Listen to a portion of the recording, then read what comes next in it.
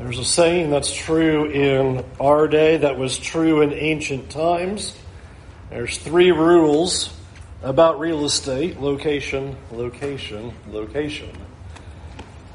Naboth has quite a prime real estate of location. 1 Kings chapter 21 tells us that Naboth has a vineyard that is beside the palace of Ahab, the king of Israel. And Ahab desires that property.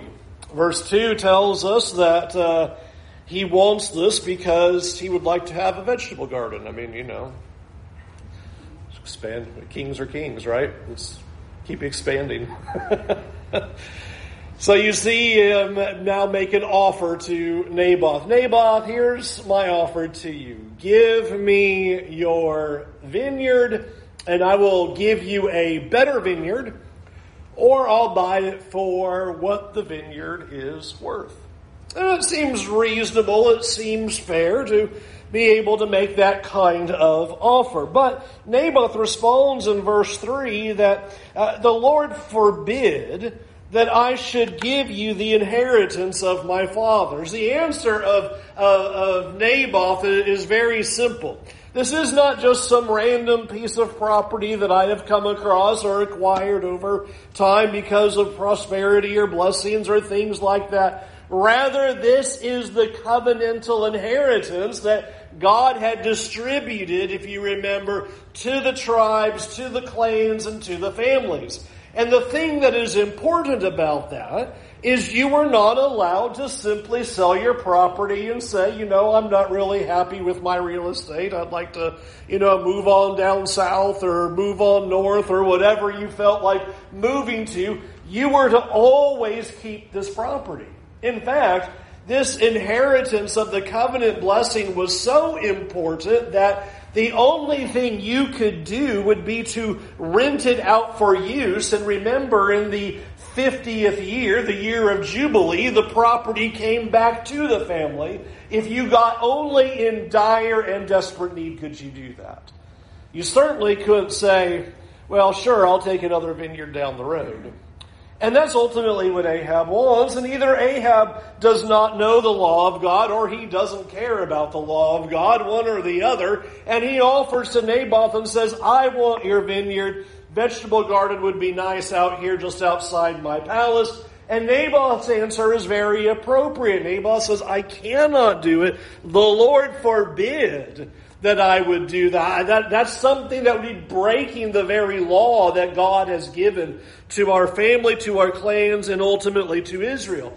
But of course, Ahab's response in verse 4 is not, oh, well, that's a shame, but I understand. Let me know if you ever change your mind. That's not how Ahab responds to anything. You probably could expect what his response is going to be based on what we've seen over these past few chapters. We're told in verse 4, he went back to his house. He's angry and sullen because Naboth said to him, I will not give you the inheritance of my fathers. And so he lay down on his bed, turned his face away, and would not eat. In a good 2-year-old temper tantrum fashion, Ahab handles this by going home, being angry, laying in bed, turning his back to the world, and refusing to eat.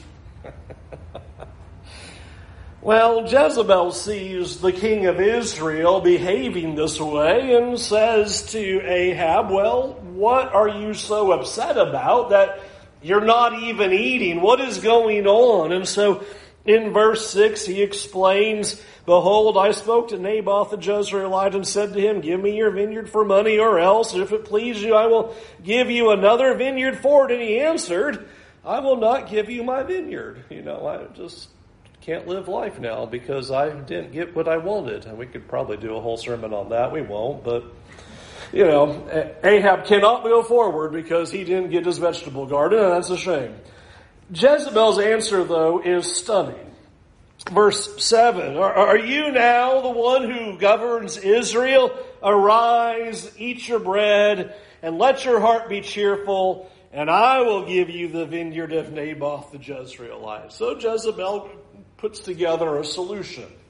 And her solution is this, according to verse 8, she writes letters in the names of Ahab and puts his seal on it, sends it to the elders and the leaders of the city where Naboth lives, and she writes in there about proclaiming the fast and put Naboth at the head of the table. And once we get this fast going and he's at the head of the table, what we're going to do in verse 10 is we will have two worthless men, two evil men, essentially stand up and say that we heard Naboth curse God and curse the king. And once those two false witnesses make that declaration, I want you to take him out and stone him.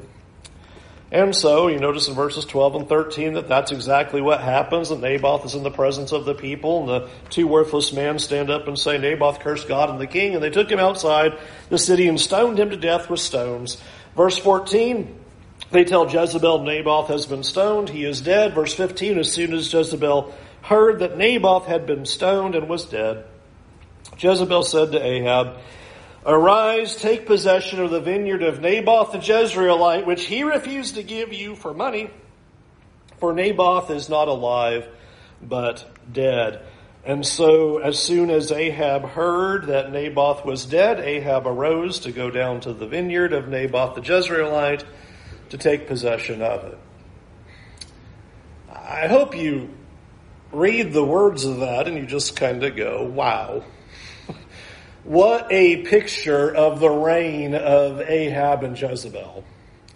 Can't get what you want?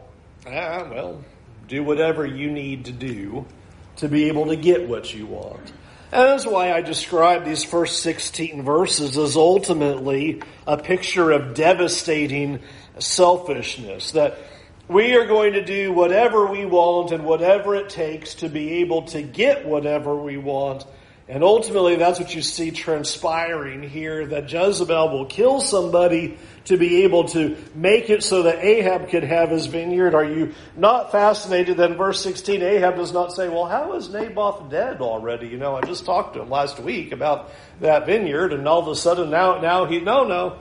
Oh, he's so happy now he can go get his vineyard. Well, in the face of great injustice, while a nation and a king and a queen may be doing whatever they want to be able to continue their wickedness, God sees, and God is going to do something about that. And you see in verse 17, the word of the Lord comes to Elijah the Tishbite, and God says to Elijah, Go down and meet Ahab, the king of Israel, who is in Samaria. Behold, he's in the vineyard of Naboth where he has gone to take possession. So this is an immediate response that's happening. God immediately sends word to Elijah, Ahab is on his way to go take possession of, did you notice it said not his vineyard, but Naboth's vineyard?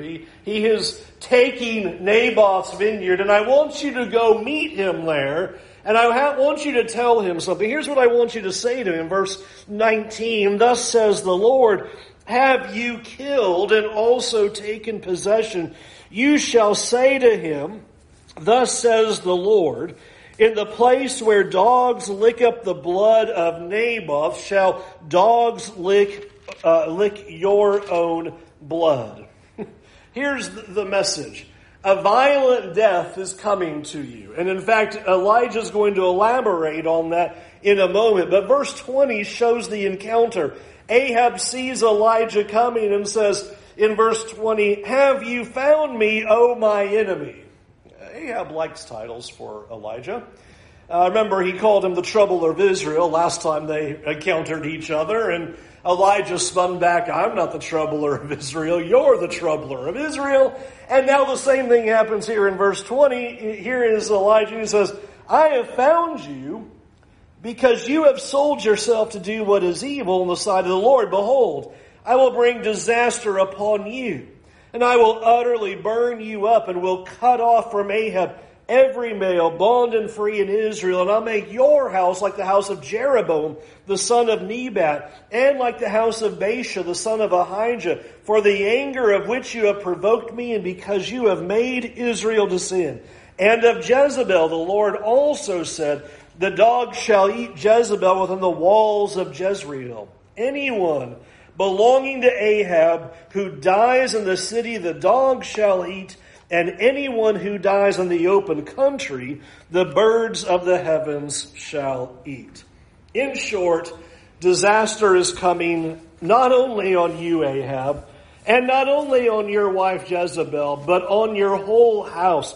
The words of verse 22 should ring very large in our ears, because remember, that proclamation made against Jeroboam's house meant that was the end of the dynasty line, that the kingship was going to move to a whole nother family, and Jeroboam's dynasty was done. And then it reminds us that that also happened with Baasha, and his dynasty was cut off, and it moves into Omri and then Ahab. And now God says, just like Jeroboam's house and just like Baasha's house, so will be your house. Everybody in it is going to die a violent death. Nobody is going to go down to the grave at 90 years old and it will be sweet and nice and all of that. It is going to be horrible for all of your family, all of your house, all of your children.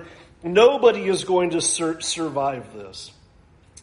And I want us to take a moment and just really note the severity of the condemnation that God places on Ahab and Jezebel, to really see how strongly God stands against this kind of selfish living. And I hope we get a sense of the overwhelming nature of the selfishness by which Ahab and Jezebel lived their life. They did whatever they wanted to do, and they didn't care who got hurt. They didn't care who stood in their way. It didn't matter what God's law says. They were going to do what they were going to do. It didn't even matter if people died. I mean, Jezebel just goes, no, let me solve your problem. I'll just kill a guy. And Ahab then goes, oh, he's dead? Great. No concern for human life. No concern for God's ways and God's values. Completely immersed in this kind of selfish living. And the reason I want to zero in on that for a minute is because I think right now in our culture, in our day and time, we have a really hard time understanding what is the big deal about being selfish. So what? I just want to do what I want to do. I just want to live how I want to live. I just want to be what I want to be. I'm just going to do whatever I want to do. And that's kind of the banner that we fly in our culture today. And how could God possibly be against that? Why would God be against us just doing what we want to do and living how we want to live and making our own decisions and doing what seems best to us? What is the big deal with that? And one of the things that God is constantly trying to show us about the problem of selfish living is that you are most certainly hurting yourself and you are hurting somebody else. We seem to have lost sight of this. When you do what you want to do, somebody else is going to get hurt. We seem to fail to capture that. There is a reason why God said all of His laws can hang on two simple commands. Love God and love your neighbor. There's a reason that you can boil it down into that. Because when you violate God's law, you're breaking God's law, yes, but you're hurting other people too. And we've just lost this awareness of this idea that we think that nobody is going to be harmed. Nobody's going to have anything happen to them. It's going to all be just fine. There is a reason why this devastating selfishness that Ahab and Jezebel have exhibited throughout their whole reign is now being presented with this disastrous condemnation of completely violent death. None of the family will survive. This dynasty will not go on any longer, because that is what God always says is the judgment. You might remember in Romans chapter 1 and verse 32, after describing those who are living a life of doing what seems best to them and ignoring God and not honoring Him, The finale of it is those who practice those things deserves to die. Is that you're worthy of judgment? Is that justice needs to come? You're hurting other people. You are steamrolling other people as you live your life to do what you want to do. And maybe I can prove it like this to you. Let me ask this. Why are so many people getting hurt in our world today? Why is there so much pain? Why is there so much suffering? Why is there so much violence? Why is there so much evil? Because everybody's being selfish. Everybody's doing what they want to do. On the way here, we had a green light. Car blows through it. Why? Could have killed all kinds of people. Because I want to do what I want to do. We can't figure out in our world right now the reason why things are a disaster and everybody's hurting and everybody's got problems and everybody's suffering and everything's going on is because we're all living for ourselves. And why does Naboth die? Because Ahab wants a vegetable garden. At the end of the day, he wants a vegetable garden. And he wants it very convenient to his palace. And so Naboth dies.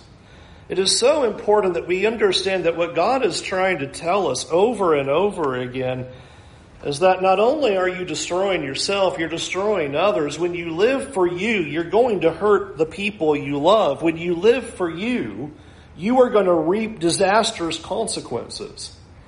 You are going to destroy yourself and destroy others. And this chapter is wonderful proof of it. And you might wonder, well, why is God so hard on Ahab?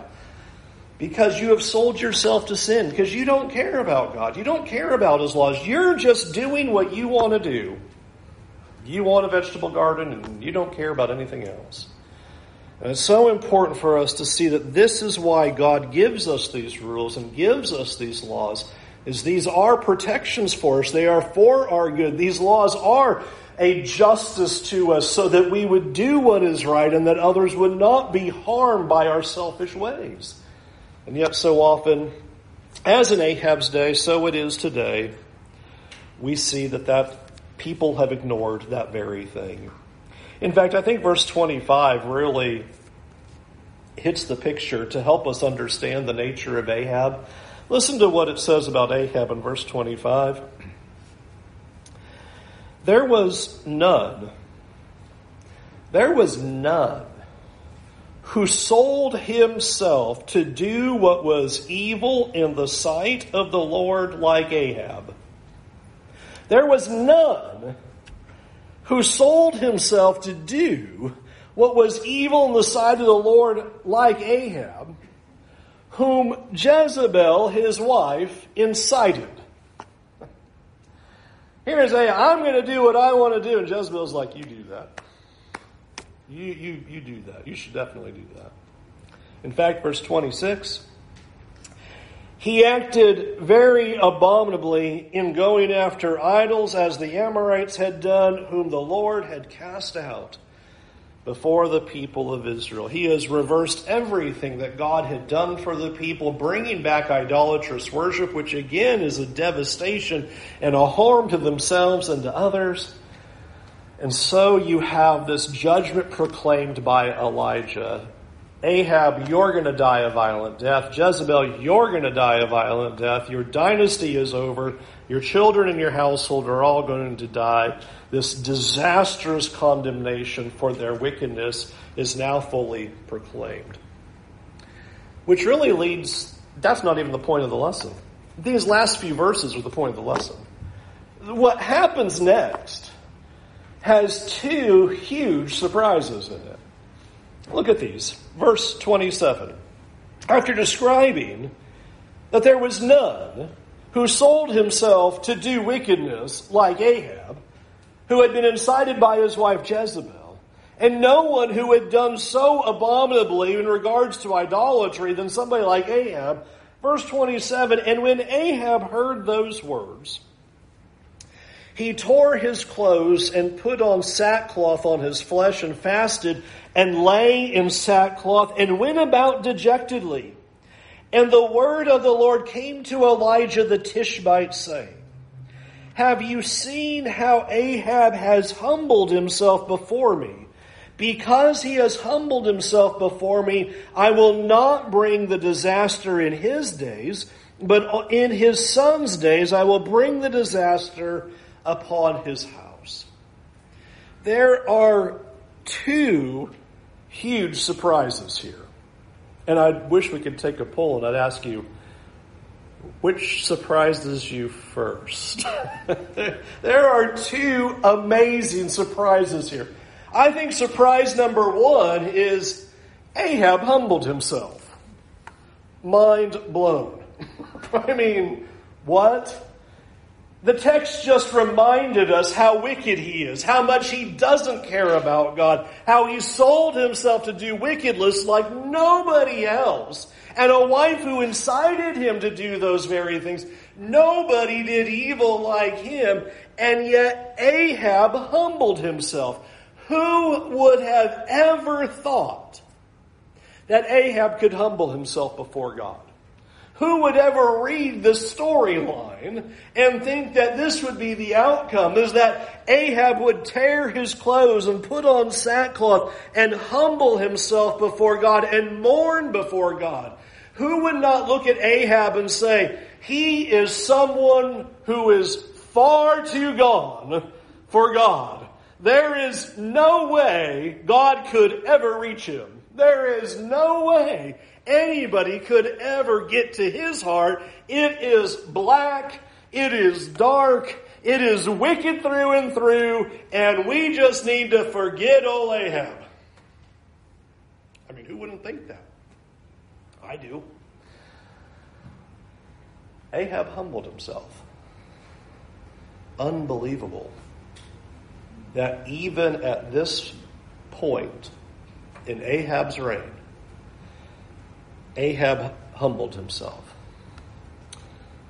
And friends, we can so easily underestimate the power of God's word in the lives of people.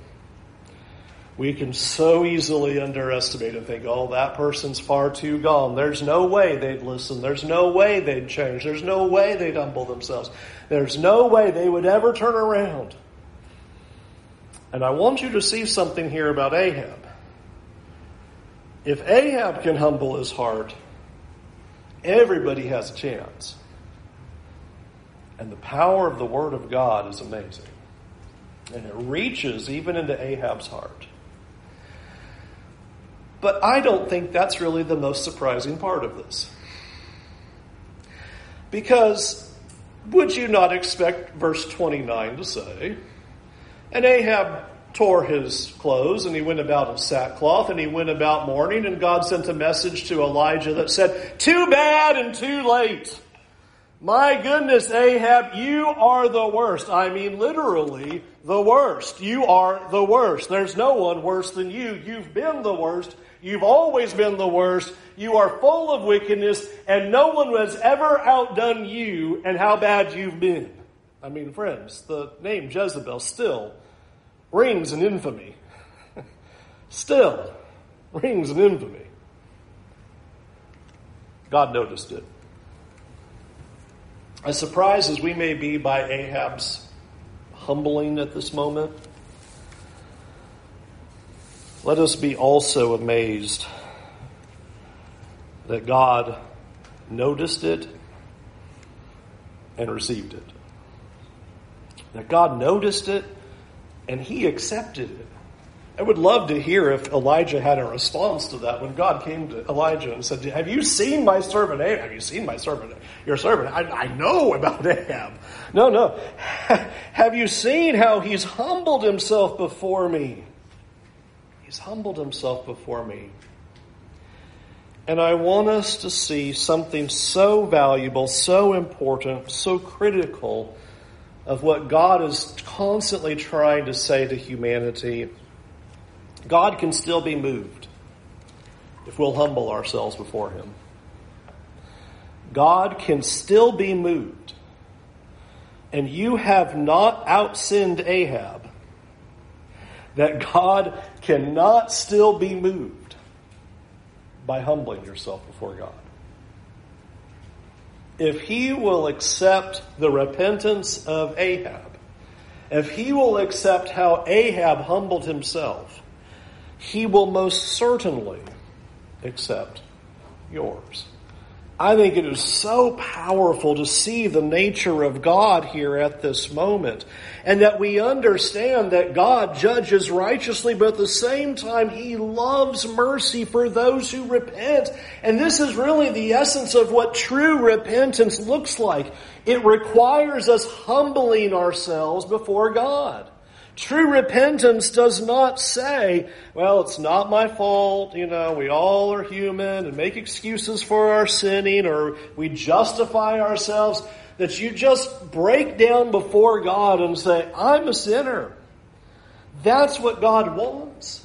And that God hears that and he receives that.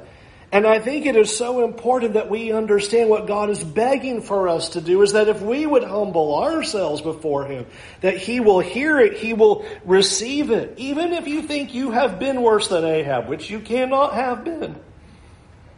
But sometimes we tell ourselves, oh, you have no idea. You have no idea about the life of Ahab. Look at his life. He's the top of the chart. No one worse than him. God noticed Ahab's repentance. God noticed his humility. And not only that, did you notice the rest of verse 29? Do you see that God postponed judgment in mercy? Because he's appealing for there to be a more and continuing repentance from Ahab. He postpones the judgment and says, all right, Ahab, I'll give you more time. Keep with that humble repentance. And I'm going to keep postponing this judgment so that you'll keep seeking me. Oh, that happens so often in scriptures. We're going to see that happen a lot in 2 Kings, where judgment is decreed, and a king will make an appeal to God, and God will postpone judgment. And say, God, why are you doing that? Because he's wanting people to appeal to him, to humble themselves and come to him. This is the delay of justice because he's hoping for people to turn before the justice has to come. And so he delays it and receives that humbling repentance. Is all right, seek more of it. I'm going to give you more time to turn. I'm going to give you more time to seek me. I'm going to give you more time to seek my face and seek my mercy and seek my righteousness. I'm giving you more time. And that's what God's doing right here. I'm going to postpone it in Ahab's day. It ought to come down right now, but you've humbled yourself, so more time. Why do you want to give him more time? So you keep doing what's right. So you keep humbling himself. Keep taking advantage of that opportunity. I think what could be used as a summary for this chapter are the words of what the Apostle Paul said in Romans chapter 11, verse 22. And I'll use this as my umbrella for the joy of being humbled. Where the Apostle Paul, in speaking about the inclusion of Israel, the inclusion of the Gentiles, he says, I want you then to note the kindness and the severity of God. Severity toward those who have fallen, but God's kindness to you, provided you continue in his kindness. Otherwise you too will be cut off. And even they, if they do not continue in their unbelief, will be grafted in. For God has the power to graft them in again. 1 Kings lays out this essential truth. Behold the kindness and the severity of God.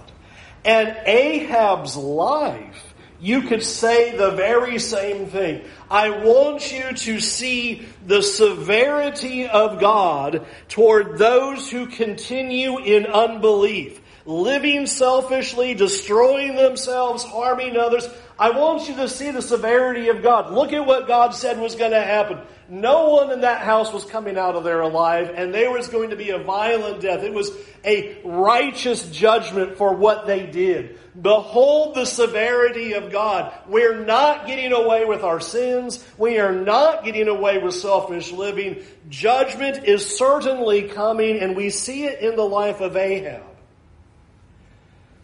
But then see the kindness of God toward those who seek it. And that's the essence of what's happening with Ahab.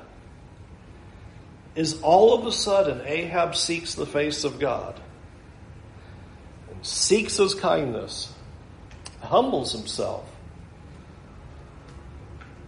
And God says, okay. You will find kindness, you will find mercy, judgment will not come in this day. I want to just zero in on how the Apostle Paul said those words as he spoke of the kindness and the severity of God. In chapter 11, verse 23, he concluded that sentence by saying, "For God has the power to graft them in again." Can you believe that God had the power to put Ahab in a right relationship with him?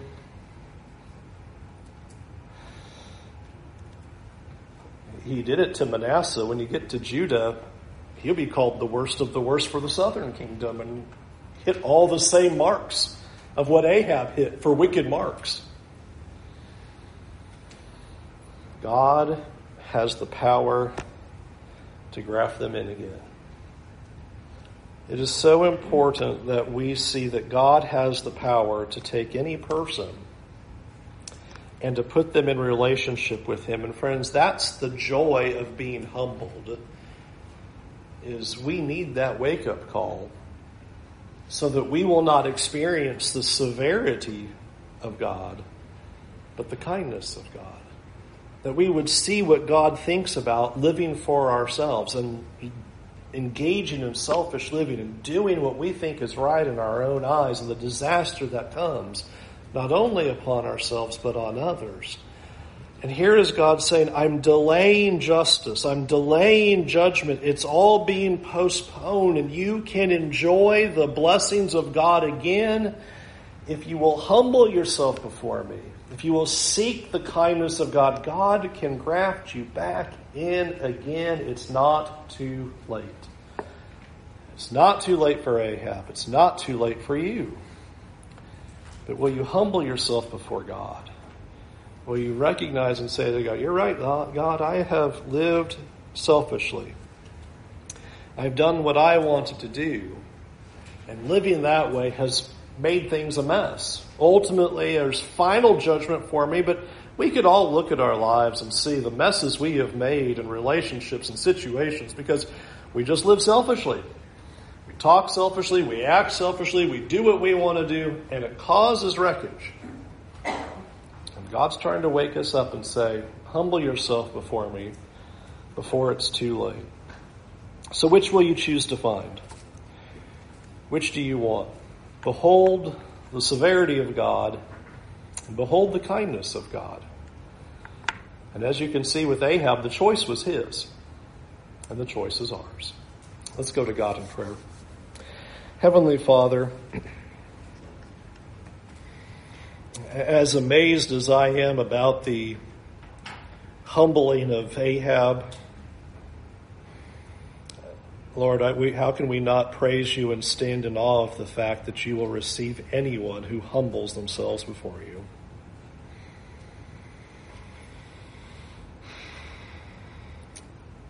Lord, I pray that you would help our minds and help our hearts to never think of ourselves or to think of anyone else as too far out of reach from the power of your word and the power of your love. God, I pray that as we know it is your will because you desire all to repent, that the times where justice is delayed becomes opportunities for people to turn their lives and turn their hearts back to you. Lord, we live in a time right now where there is so much selfishness. So many people doing what is right in their own eyes. God, I pray that the pain that is inflicted in this world and the sins that are committed and the violence that is done would cause people to look and see that selfishness leads to pain and only you can bring healing. Lord, help us to see and help our country to see and help our world to see that you are the answer to all of our problems. And it's that you not being in our lives is the reason why things are the mess that they are. And Lord, we thank you for patience. Patience that you have had on every single one here in this room. Patience upon every person in this world. And God, I pray that that patience is not exhausted, but that people would seek you with all of their heart. Lord, thank you for your kindness. Thank you for receiving humble hearts. Thank you for receiving our repentance and receiving our confession. And Lord, thank you for receiving it multitudes upon multitudes of times for how often we fail, how often we make selfish choices. And so God, forgive us for when we've done it. Forgive us for our words. Forgive us for our decisions. Forgive us for our actions. Forgive us for doing what we want to do. Lord, would you remind us when we start down the path of selfishness, remind us how we are standing against you, how we're only hurting ourselves and we're only hurting others. Give us a greater strength to serve you in the days ahead. And thank you for your Son, so that we could enjoy the mercy and grace that you bestow upon us. In Jesus' name, amen. Oh, Ahab is quite a picture. What a picture that Ahab presents. It's not too late for you. And I sure hope that you'd consider your situation before God this very evening, to turn away from your sins, to no longer live for self, but to live for God, and by doing so, how God can change so many things and bless you in your life and give you the most important thing, salvation and eternity with him forever. Can we help you in any way? Won't you come now while we stand and while we sing?